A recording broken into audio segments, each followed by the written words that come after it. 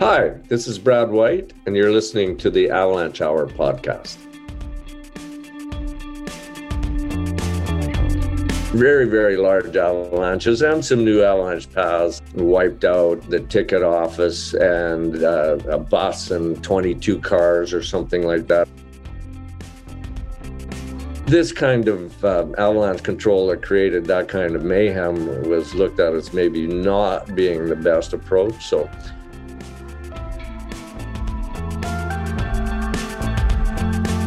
you always got to give yourself a margin of safety, and the greater your uncertainty, the bigger your margin of safety has to be.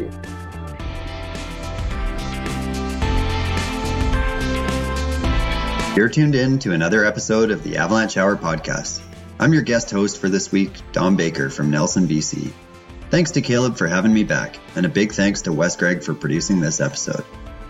The Avalanche Hour is proudly presented by MND Safety, a global leader in avalanche hazard management, and our good friends at 10 Barrel Brewing, drink beer outside, with additional support by Interwest Insurance. The goal of this podcast is to create a stronger community through the sharing of stories, knowledge, and news amongst people who have a curious fascination with avalanches. Well, I've sure been enjoying all the contributions by different folks to the podcast. I just listened to Matthias's recent episode about human-triggered avalanches affecting rescue parties in Europe. The case study from Slovenia was an incredible story with a lot to learn from. If you haven't listened to this one yet, I highly recommend it. Well, it's late April, definitely spring here in southern BC. The skiing is hanging in there on the shady aspects up high, and the mountain biking down low is all time. My kitchen table is a jungle of veggie starts, and the garlic's coming up in the garden. I love this time of year. I did my last avalanche control mission of the season just recently. We were getting a mix of dry and wet slabs, and loose wet avalanches running up to 1,600 meters or 5,300 feet down the mountain. It's always cool to see that freight train of wet debris chugging down the runout over bare rock and bush. Well, I have a great conversation for you today that I recorded back in January with Brad White. Brad was the first Banff-born Canadian to be fully accredited as a mountain guide by the ACMG.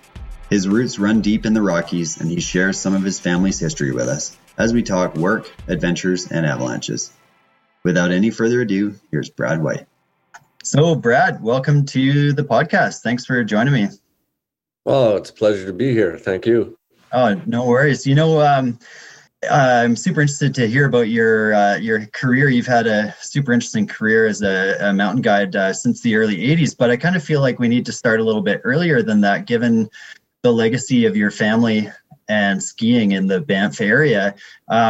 It's been said, and I read it in the Canadian Ski Museum, that your forebear there, Clifford White, deserves more credit for bringing skiing as a sport to the Canadian Rockies than any other person. So I just was wondering if you could talk a little bit about what skiing meant to your family and how that kind of shaped the way that you grew up in Banff. Yeah, my family's been involved in all of the ski hills that are presently in Banff National Park. So that's kind of interesting. When I grew up, my father was the owner of Sunshine Village. Well, my father and mother owned Sunshine Village. So I grew up in the ski business. But my grandfather was key in starting some of the skiing in the Banff area. So he was one of the pioneers that was looking at bringing in tourism through skiing and actually building up the wintertime tourism trade. And he was an avid skier, of course. So, yeah, he started with the Banff Ski Runners, and they got permission to build a cabin at Mount Norquay, and that eventually turned into the Mount Norquay Ski Hill. And then as they started looking a little further afield, he convinced Parks that they could build themselves a cabin at Skokie Lodge. And that ended up being a different club called the Ski Club of the Canadian Rockies, because it was more than just the Banff Ski Runners. But it was really the first commercial operating ski enterprise in the national park. So that started in the early 30s. And then my dad grew up at Temple, which was one of the other lodges that was built by the same club. And so he grew up basically in the ski industry as well. And he was a ski guide, a Parks certified ski guide when he was a teenager also. So, yeah, I guess you could say skiing and guiding is in the blood. Absolutely. And then am I right in thinking Temple went on to become what is now Lake Louise? Absolutely right. So the Temple Ski Hill had a lift eventually on Larch, where the Larch lift is, and then it grew into another lift on the Ptarmigan side, and eventually to the front side. And Parks Canada was quite involved in building the ski runs and actually developing winter tourism in those days as well. Wow, that's such a fascinating family history. So growing up in the ski industry, I guess, must have influenced your path into mountain guiding. I wonder if you can give us a bit of a sort of background on how you got into, ski mountaineering and then into mountain guiding. Yeah, I can talk a little bit. My grandfather, when he was running Skokie, was also involved in as I mentioned, it was sort of the first commercial operation in the Rockies. And then my uncle Peter was running the lodge one winter with my Aunt Catherine. That was in the early part of the Depression, and she brought some guests in that came from the east coast of Canada, and one of them went off on his own, a mathematician named Kit Paley. So he went off on his own, and I think his motivation was he was trying to climb some 10,000-foot peaks to get a badge as a ski mountaineer. Anyway, he triggered an avalanche and was killed. So really, that was the first sort of commercial guided accident in the Rocky Mountains, even though he wasn't specifically being guided at the time, but he had paid to go commercially guided skiing so that goes back to the 30s, and so that story was around my home, and I got a little bit of an interest in avalanches just from learning about that and the effect that it had on the family, of course. And your dad was a ski guide as well, you were saying there. Yeah, so when he grew up at Temple, they used to take people out skiing from there, of course. So he got a badge, and Parks would bring you in and give you a little bit of an interview and then just give you a Parks ski badge. But he was very proud of that he was a ski guide. And that's what he did in his teenage years. And then when he got involved by buying Sunshine and taking it from a very, very small, more or less backcountry lodge with one lift into the start of what it's become today, then of course I grew up pretty much had skis on as soon as I could walk, and that sent me down the path of enjoying the mountains on skis and starting into ski guiding. Yeah. And so I understand that the first Clifford White there did a bunch of pretty groundbreaking traverses in the Rockies, from Banff to Jasper and that sort of thing, like some pretty early stuff. And does that play into the way that you were exploring the mountains as a young man as well? Well, I think, we were just expected to be able to travel on skis. I think of some of the trips that I did.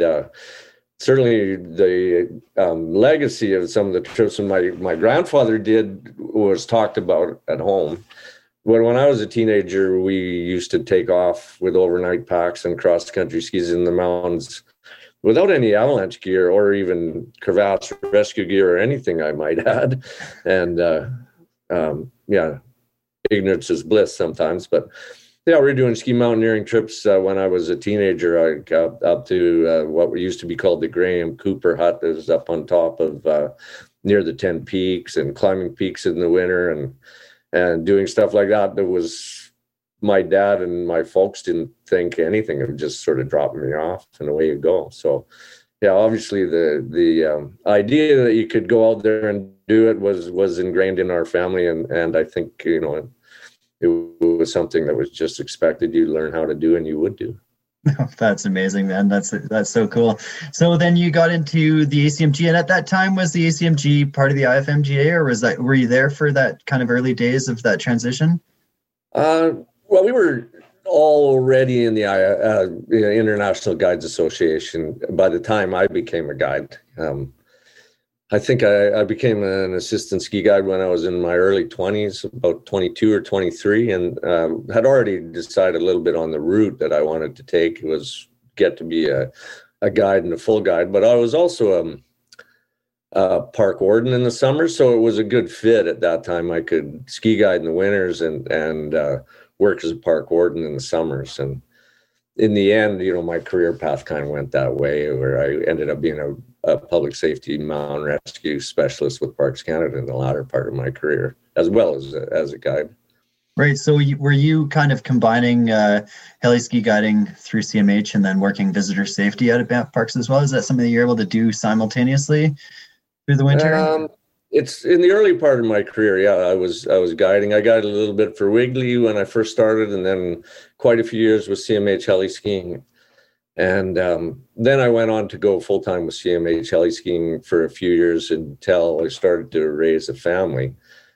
And at that time, the lifestyle just didn't really work. So unfortunately, a friend of mine had been killed, who was a park warden in Jasper, Pat Sheehan, in an ice climbing accident. And they were looking for a certified guide to fill that position rather than try and bring somebody up through the ranks. So with my previous warden experience, I was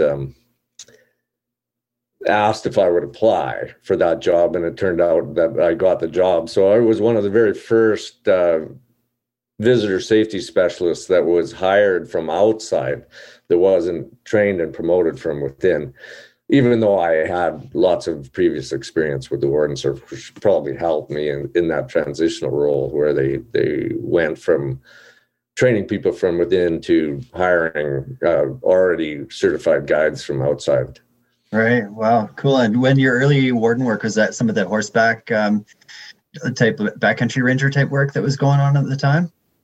Yeah, we did everything in those days, but I was really lucky that some of my summer work, even though I was trying to train and get through my guides courses, was I was a backcountry warden. So yeah, basically you're by yourself for 10 days, couple, maybe 3 horses, and your job was to patrol your district and make sure everything was good out there. Do law enforcement, fix fence, look after the cabins and all of the trails and infrastructure, and then rescue anybody who might need rescuing, there weren't too many of those, but there was a few. Yeah. So, I mean, you've certainly seen Banff Park change over the years. So you must have had like massive areas of really fairly untouched wilderness in your range when you're backcountry ranging, and of course Banff Park's a fairly busy place today. Do you mind commenting a little bit on kind of how you've witnessed the place evolve a little bit? Yeah, I don't know that the backcountry has changed all that much, really. Certainly the towns and the town sites have changed, and the amount of use is incredible. When I was growing up, the Banff Springs Hotel was closed in the winter time. I can't remember what year exactly it opened, but it was sometime, where I was fairly young. But most of the buildings along Banff Avenue used to board up the stores shortly after Labor Day and then not open again until in the spring in May, right? So, wow. Yeah, it was a very, very quiet place, and the ski hills weren't crowded. There were no lineups, and I know Sunshine one day, I think they broke 1,000 people. That was just considered unbelievable that 1,000 people would come skiing on one day, right? And now that's, of course, nothing, right? Yeah, they're busy. The town is busy year round, so I guess that's the biggest change. It's just a giant influx of visitors and tourism that's changed in my lifetime. In the early days, was it primarily people coming up by train and on the highway from Calgary and down from Edmonton? The train was prior to my time, right? The highway was built and then it was twinned in the mid 60s. So yeah, no, people traveled by car to get there. Yeah, the ski trains were no longer, although it was a great idea, I think. Yeah. Yeah, absolutely. That's cool. The cool photos of people unloading the trains with their skis and stuff. Very cool. So can you give us a little bit of sense of your visitor safety days working in the warden service? Like you're specializing in mountain rescue, but then you're also doing a bit of public avalanche forecasting as well. And were you also doing highway avalanche control as part of that role? Yeah, the visitor safety job is pretty neat in terms of avalanche forecasting, because it combines everything that you do maybe in separate career paths and some of the other occupations where you do avalanche work. So Yeah, in the 70s, there were a couple of really big winters, and there wasn't really an organized avalanche control program in those days. So Peter Furman, who was the alpine specialist at the time, a mountain guide who they'd hired to look after mountain rescue and avalanche forecasting, was sort of doing a little bit of avalanche control, but not all the time. And he'd been away in Mexico and came back to a giant storm, and then went out and threw some explosives from the helicopter and created some very, very large avalanches and some new avalanche paths and closed highways for multiple days. And created a bunch of infrastructure damage. Like, for example, at Sunshine, wiped out the ticket office and a bus and 22 cars or something like that, or 2 buses and some cars. So, and tore down the power line. So there was no power for 3 days and things like that. Took out the rail line near Mount Bosworth, bent the railroad. So this kind of avalanche control that created that kind of mayhem was looked at as maybe not being the best approach. So that spurred on a big growth period where there was a lot of standardizing of the way things were done. A lot of experimental avalanche control methods were tried, including remote mortar launchers and remote avalanche control systems, early remote avalanche control systems, and a lot of research. Ron Perla, who a lot of people will know both in the States and Canada, was at Sunshine doing snow research in those days, and a lot of people were looking at snow and avalanches in the Rockies, and also, of course, at Rogers Pass, where Peter Scherer was there. He'd come to do a bunch of research for putting in the highway through Rogers Pass in their very early 60s. And then stayed on with the National Research Council there and did a whole bunch of research on impact pressures for avalanches, as well as engineering for avalanche protection. So, yeah, parks was quite a growth industry in avalanche forecasting and control in the early 70s. So I got in just at sort of the tail end of that, where the Ordnance Service was still doing all the avalanche control work at the ski hills. And so they were throwing a lot of bombs, and the ski hills were growing. And so there was lots of opportunity to learn and lots of opportunity for growth. Yeah, it sure sounds like a good time to have been involved in the industry, and a lot of names that went on to do some pretty amazing stuff. I know Peter Scherer mapped out like every avalanche path in BC for the Ministry of Transportation as well. So wrote the atlas quite literally. Interesting. Yeah, and he was basically the start of the Canadian Avalanche Association and the Canadian Avalanche Association training schools that were run through the National Research Council originally. But he and some others, of course, started avalanche training in Canada. But there's a reason why the Canadians are looked up to for having good standards of observation and avalanche recording. And that's because, he was a Swiss, and that's the way they did it in Europe. And then we started at the very basement in Canada of learning how to do good observations and how to do things at a standard throughout the country. So, that was the start of the Canadian Avalanche Association schools that we know of today. Right?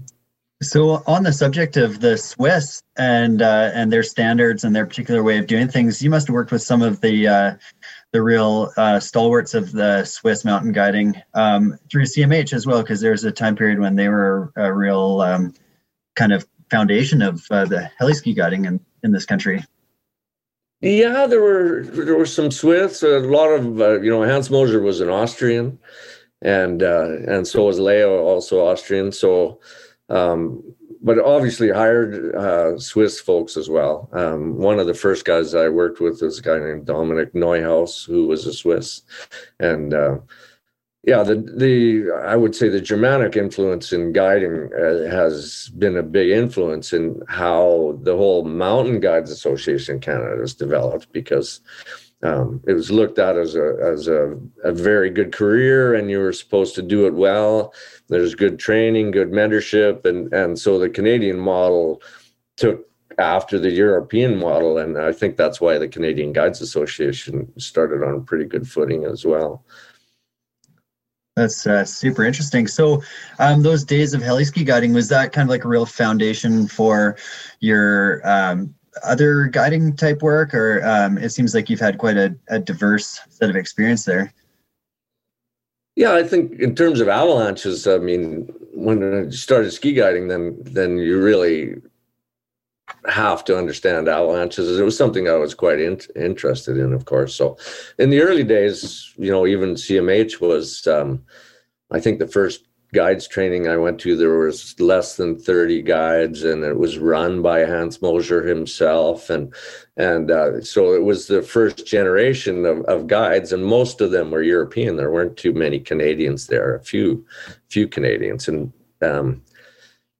just as an aside, it turned out when I finally got certified as a full mountain guide, I was the first Banff-born fully certified mountain guide. So, that sort of just shows that that was a time where the guiding was going from the European influence over to more Canadian influence. But yeah, all of those Europeans were great mentors to me. And there was, because it was such a growth time in the heli ski industry, there was lots of opportunity. I mean, it went from just a few operations in the early 70s to many, many operations. And CMH at the time went to about 13 lodges, I think. So, yeah, there was a great interest by people the world over for that kind of skiing. And it really is the best skiing in the world. But in terms of avalanche knowledge, we've changed considerably since I started. I mean, people had a rudimentary knowledge of how avalanches occurred and certainly could forecast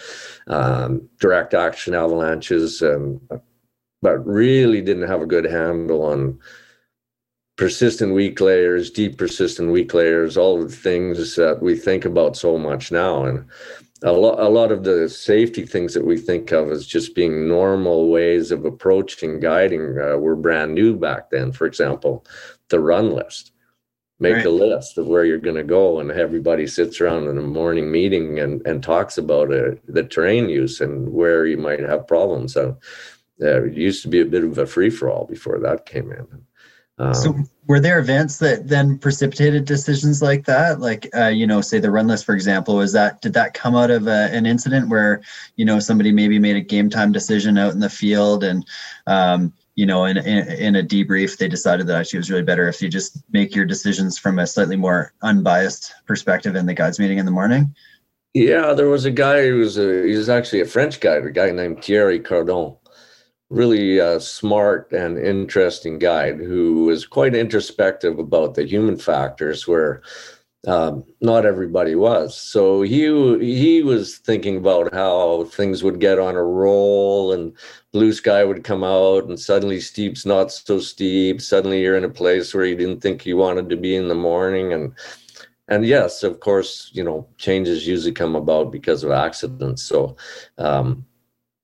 there was an accident that involved the very first lawsuit in Canada over a heli skiing accident, I believe, and the Sundance accident in the Bobby Burns. So the run list came out as partly because of that accident. Yeah. Okay. And a bunch of things have changed throughout the years. If you look through many of the accidents and people, that usually is something that spurs people to have a look at their decision-making processes and just their procedures and say, well, maybe we can make that safer so this doesn't happen again. We're not ever going to get all the risk out of traveling in the mountains. If it was easy to predict, then probably wouldn't be so much fun. But yeah, fair enough. That's a good point. But we have the InfoX as a result of an accident in heli skiing as well. So really, it's kind of a matter of making something good out of a really bad situation. And, you can choose to learn from situations or not. And It's your choice. Yeah, the InfoX, and also back to CMH, they started sharing information amongst the lodges so that all the lodges talk to each other in the evening. Another way, if somebody's seen something, that you can share your information amongst other groups. And the InfoX is probably the greatest thing that happened in my career for sharing information, and it's a wonderful tool, right? And it's grown and got so much better. In the early days, we were writing it out by hand and then putting it on a fax machine, and then there was somebody paid to sit in the basement of someplace in Revelstoke. I don't even think we had an office. We didn't have a building in those days. At any rate, they would take all these faxes in the evening and then type it up into something that could be sent out again by the morning. Oh man, well, Yeah. working hard for it, but laying a foundation for a pretty good system, that's for sure. Amazing. So, Brad, I was wondering, in all this time spent in the mountains and all these adventures that you've gone on, if you could share with us maybe a notable event or a bit of a case study of some experience that you've had that you wouldn't mind sharing. Oh, just one? Yeah, no, you don't have to limit yourself. Well, I mean, I think one of the guys I worked with just sort of the end of my career with Parks, a guy named Steve Halatsy, he reminds me that I told him several times over the course of the couple of years we worked together, he's like, oh, geez, I'm not seeing that before. For the same thing? Yeah, so I mean, I think you just know that 20 years or 30 years or even 40 years in the business is a very, very short time frame when it comes to avalanches and what can happen. And so you have to remain humble. And I mean, we had avalanches on open roads in paths that hadn't run to that road in over 20 years. And yeah, then you go, oh, you haven't seen that before. You didn't expect it, right? So I think in terms of accidents or incidents, well, there's been the odd case, rare case of people that survived things they shouldn't have, very, very big avalanches that took them over cliffs or what have you, and they ended up getting to the surface or being on the surface, which is always great when you're responding to something that you think is going to be tragic, and then actually somebody comes out of it through sheer luck, mostly that they survive. But unfortunately, I mean, I've also seen a lot of the downside of it, which just reinforces that you always got to give yourself a margin of safety, and the greater your uncertainty, the bigger your margin of safety has to be. Because if you're relying on stuff like beacons or even airbags to save you, things have already gone well and truly awry by that point. You've made a lot of errors. So yeah, and the outcome, I think people often think about the reward of something they want to do and not about the consequences. So it's risk is reward versus consequence. So always remember a little bit about the downside. Ask yourself, what am I not sure of, and what could go wrong here? And if it does go wrong, how is that going to work out, right? Unfortunately, most people who recreate are never involved seeing the downside of the recreation. But if you've seen the carnage and had to deal with survivors and that sort of thing, you definitely plays into your decision-making process and your risk tolerance, I believe. Oh man, I can only imagine. Have fun. Yeah, absolutely. But I mean, years of working in visitor safety and in a busy park and responding to accidents clearly got to influence your decision making over time, and yet you're still out there guiding as well, and your spare time providing a good skiing experience for people. So are there ways that you've kind of come up with for yourself to be able to balance that the risk and reward perspective? Yeah, I mean, I think as you get more experience, then the patterns become easier to recognize. So you don't have to struggle to make decisions. It's always more difficult when you have uncertainty, right? So I think we have the toughest times when we're not really sure if something is skier triggerable or not. And then how do you convince yourself, if you say have a deep, persistent, weak layer that hasn't given you any feedback for many, many weeks, that it's still very important not to take on those bigger pieces of terrain. Just because they have an avalanche doesn't mean they won't, right? So I think you basically just learn a little bit of patience, and you learn a little bit more tolerance, recognizing that really at the end, people just want to go home and have had a good day. And sometimes when I've pushed it maybe a little farther than I should have, I felt uncomfortable. And at the end of the day, I don't think my guests ever felt that they had that much better day. So you do learn how to say no without feeling bad about it, and celebrate what you're doing and where you are in the mountains and what you're experiencing. And if everybody can sit around at the end of the day and have a beer or a glass of wine and say, wow, that was fantastic, and they're all there, then you've won, right? Yeah, that's a great point. That's really what people want, is the memories and the experiences and time out there with their friends.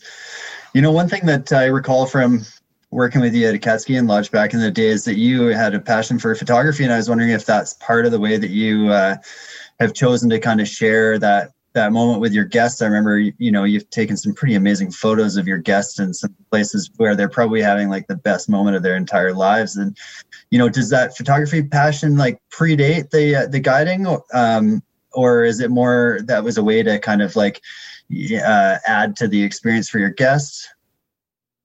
Well, I grew up in a family that had a bunch of artists, and my grandfather was a photographer and a filmmaker promoting skiing. And then my great uncle, Peter White, was an artist in the White Museum of the Canadian Rockies. He and his wife, Catherine, you know, left that legacy behind. So I think there was a little bit of it in my blood. I was taking pictures long before I started guiding. And yeah, it's been an interest of mine my whole life. During part of my career, I used it as a sideline also. I mean, I was lucky enough to be able to shoot for Powder Magazine and a bunch of other folks throughout the years. So you know, it became a bit of a profession, or at least a side profession. So yeah, it's always been great to be able to take a nice photo of somebody who's sharing that moment with you, and then they have a moment to look back on. Or even more than that, I think it's just a way of looking at the places that we're so blessed to be able to go to, and the light and the scenery and the mountains that we get to travel in, and then, you know, capture a little bit of it to take home with you. Amen to that. That's true. That's awesome. It's beautiful out there.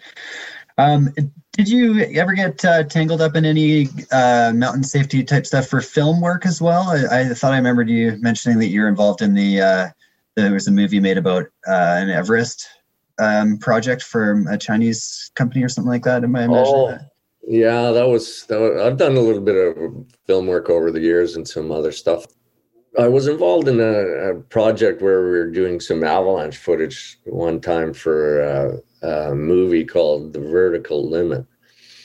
And, you know, I was fairly young in my career, and the cameraman showed up with this crash box. And the crash box was a camera that could be put inside the avalanche. And the idea was they wanted the avalanches to run straight towards the camera and run over the crash box. So I said, well, we could probably do that. And then, you know, so then how do you find the crash box? Well, we could put a beacon inside it, right? So they would put a beacon inside the crash box. And then it's like, well, yeah, but this camera in here only works, we want slow motion. So we can only load so much film, because you need a lot more film to run a super slow motion. And the other thing was, it only had a 400-foot remote cable. It wasn't like a fully remote. It had to be run by a wire, right? And it was, so you had to put this crash box right where it was going to be run over, and then the person had to be there to turn it on with only 30 seconds of film and then be able to get out of the way or do whatever he could not to be involved in the avalanche that was running over the box. So from you can 400 imagine feet that away. went sideways eventually. Yeah, I sure can. Went a little bit bigger. And I'm looking down from the helicopter and it's like, oh gosh, is that going to hit them? And I had a cameraman perched on a ridge, and I just saw the dust cloud go over the ridge, and the last thing I see is this like black figure like tumbling down the slope, and I thought I'd killed the cameraman for sure, right? As it turned out, it was only his down jacket that he'd taken off because he was hot. Oh, it's his downy one. That's cleared. He was sitting there with just a bunch of dust in his camera lens, and he was fine. He actually said, "Oh well, I just got dusted," but of course, that's far too close. And then, of course, I started thinking this through a little bit more. Then it's like, well, what if he had been buried? We've also got a box out there with a beacon in it, right? Which one are you going to find first?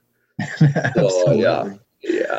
And so that was a movie gig where I learned a bunch about that's, hubris and not thinking you're good enough to be able to do something with that little margin, right? Yeah.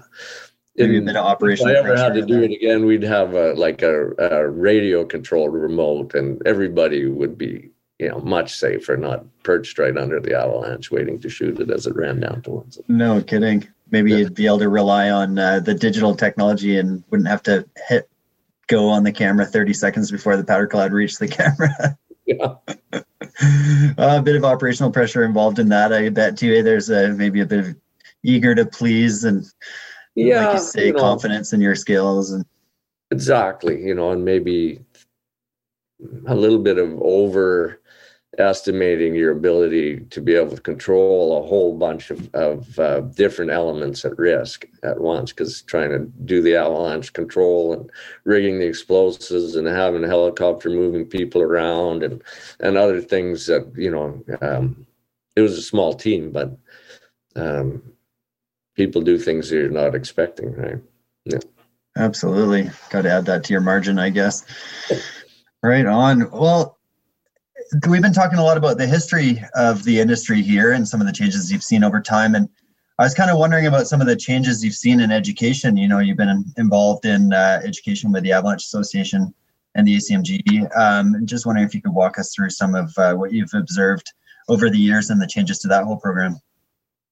Yeah, for sure. Well, the one change that I would like to highlight is just I taught a course this fall, and the very first time we ever had more than 50% women on a Canadian Avalanche Association course. So that's a really great change, I think. Lots more women getting involved in the industry, and they had a real strong, I guess, broader perspective, I think, than maybe the old boys club used to have. So that's great to see, and only lots more room for improvement in that industry as well.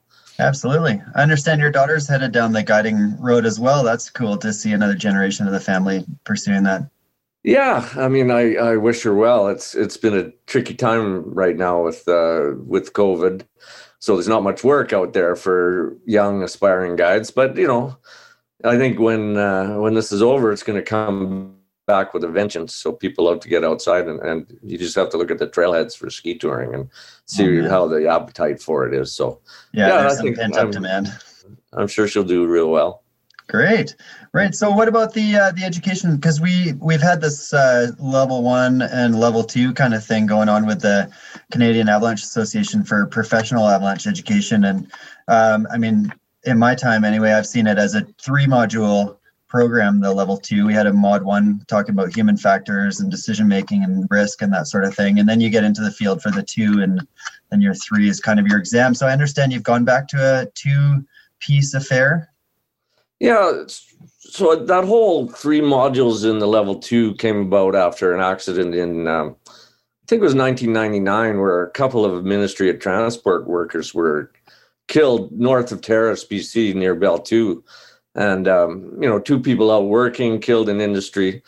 Up until that time, we spent a lot of effort just really looking at the practical ways to evaluate snow stability. So lots of digging, lots of looking at snow, discussing snow science, but there really wasn't very much discussion about human factors, decision-making, biases, how groups make decisions, how people can get themselves into avalanche terrain, even when they know maybe that there's lots of different factors that are pointing them not to do that, but off they go anyway. So, the Mod 1 came out of that accident and some other accidents as well. But, accidents are often an impetus for change. So at that time, the level 2 program was split apart. And then the Mod 1 was a strictly classroom-based part of the course that took a lot of information from human factors for flying, because a lot of the aviation industry had been looking at their accidents and saying, well, really what we have to do is affect the human behavior here so that these things don't happen, So, and then some more snow science. The snow science was always evolving, so we're trying to keep up with the current practices in snow, understanding of snow and avalanche, and the processes for looking at snowpack, right? So that was the way it had been. And then there was another course that was added, the Mod 2, which was really about people not having enough time to make meaningful decisions in the terrain. So add a non-evaluated mentorship course where people could get some feedback on their route selection, what they see in the field, and give them a little bit more education about how to actually travel safely in the mountains, what to look for, and both terrain and meaningful observations, right? So now that the new iteration of level 2, which is the first time it's been changed in we'd be pushing almost 30 years now, is put the Mod 1, 2 together again so that you can have some classroom time, but also some field time, and mix the two together and maybe come up with a little better synergy of,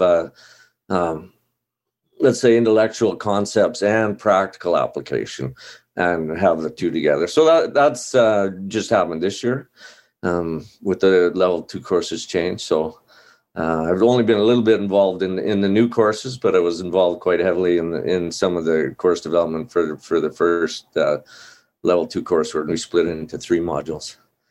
Very good.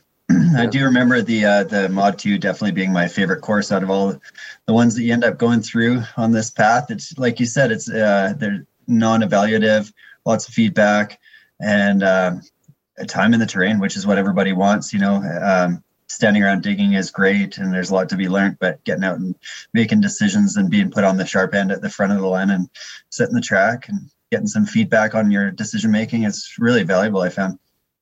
Yeah, one of the things that I think they've integrated now, which was something we came up with in the earlier modules, was to actually stop in a meaningful place in the terrain. And often there's only 1 or 2 key places in the terrain where you have to make a really good decision about your overall trip for that day.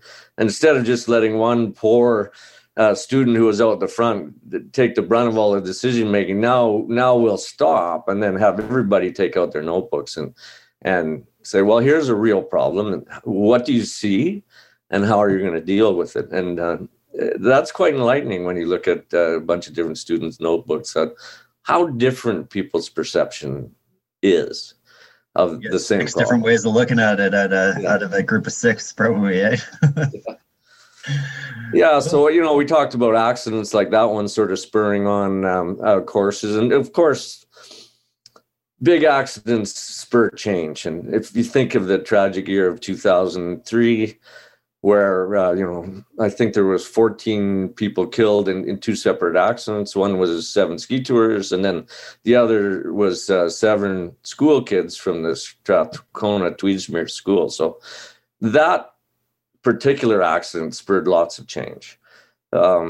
basically the rewrite of the North American danger scale. And I was pleased to be part of the group that worked on that. And what came out of that work was the work we all use now as a conceptual model for avalanche hazard and forecasting. So the conceptual model has found its way into the InfoX, and really everybody just thinks about it. But that was quite a change to actually go away from just talking about snow stability to be talking about risk management in terms of probability and consequence and likelihood and where in the terrain in terms of likelihood, right? Because from spatial variability point of view as well. So that's another case where an accident spurred a bunch of people to have a look at the way we look at things, and it's been a good change in the industry, I think. And the conceptual model is a really cool document too, because it's a cross-border kind of an affair. Hey, there's some collaboration between Canadians and Americans in the creation of that. That's really neat to see that we have like a pretty different industry across the continent, and yet there was some solid collaboration on that. Yeah, some really great folks from the States, Carl Birkeland, Ethan Green, and others, got involved in that project as well. And it was a North American document in the end where everybody agreed. So now, the whole of North America is kind of looking at things in the same way, which is nice to have a standardized view. And absolutely. The more people you have look at something, the more you get good feedback and good improvements. As these things are always working documents, ideas change, you get more knowledge, approaches change, people try things out and find a different way of doing it, but and it goes. Yeah, very cool. So, and in terms of the guiding stream, like what sort of changes have you seen over that in the time with regards to the education that people are receiving, in your time in the industry? Well, guiding, yeah. I mean, the early days, there were very short courses where you pretty much just got a stamp. Walter Perrin, who was a Swiss mountain guide, said to the guides at the time, rather than him just telling you, okay, you're a guide now, you should have your own association. So the Canadian Association has followed very closely on the European guiding model, and it was started by a lot of European guides that were in Canada at the time as well. So, I think we're lucky that we followed that model, and those courses have gone from just a 3-week exam when I took mine for the assistant level or aspirant level, where you were just told at the end whether you passed or failed with not much feedback except if you did something wrong, to a lot more modules where there really is some mentorship. So it's like, these are the skills you have to have.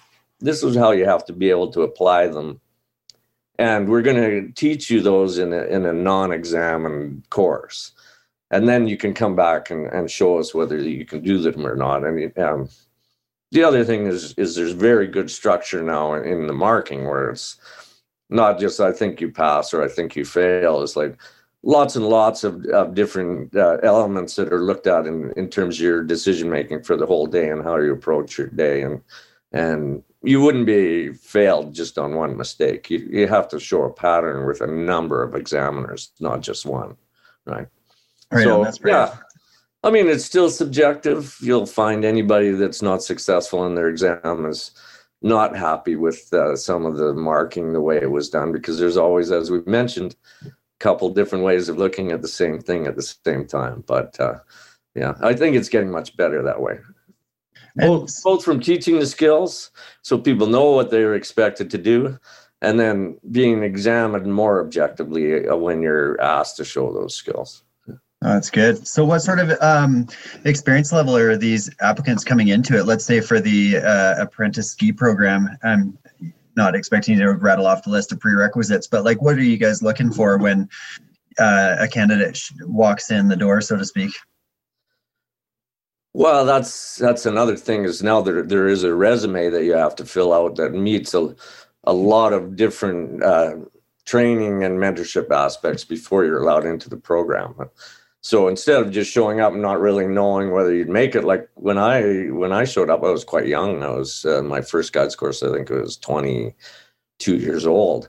So I didn't really know what to expect. I knew some other folks that were mountain guides, some from the parks rescue specialists and those kinds of things. But I really hadn't done a lot of traveling with guides where they told me this is what you need to do. So I learned as I went. But yeah, things have changed a little bit. Now you have to fill out your resume.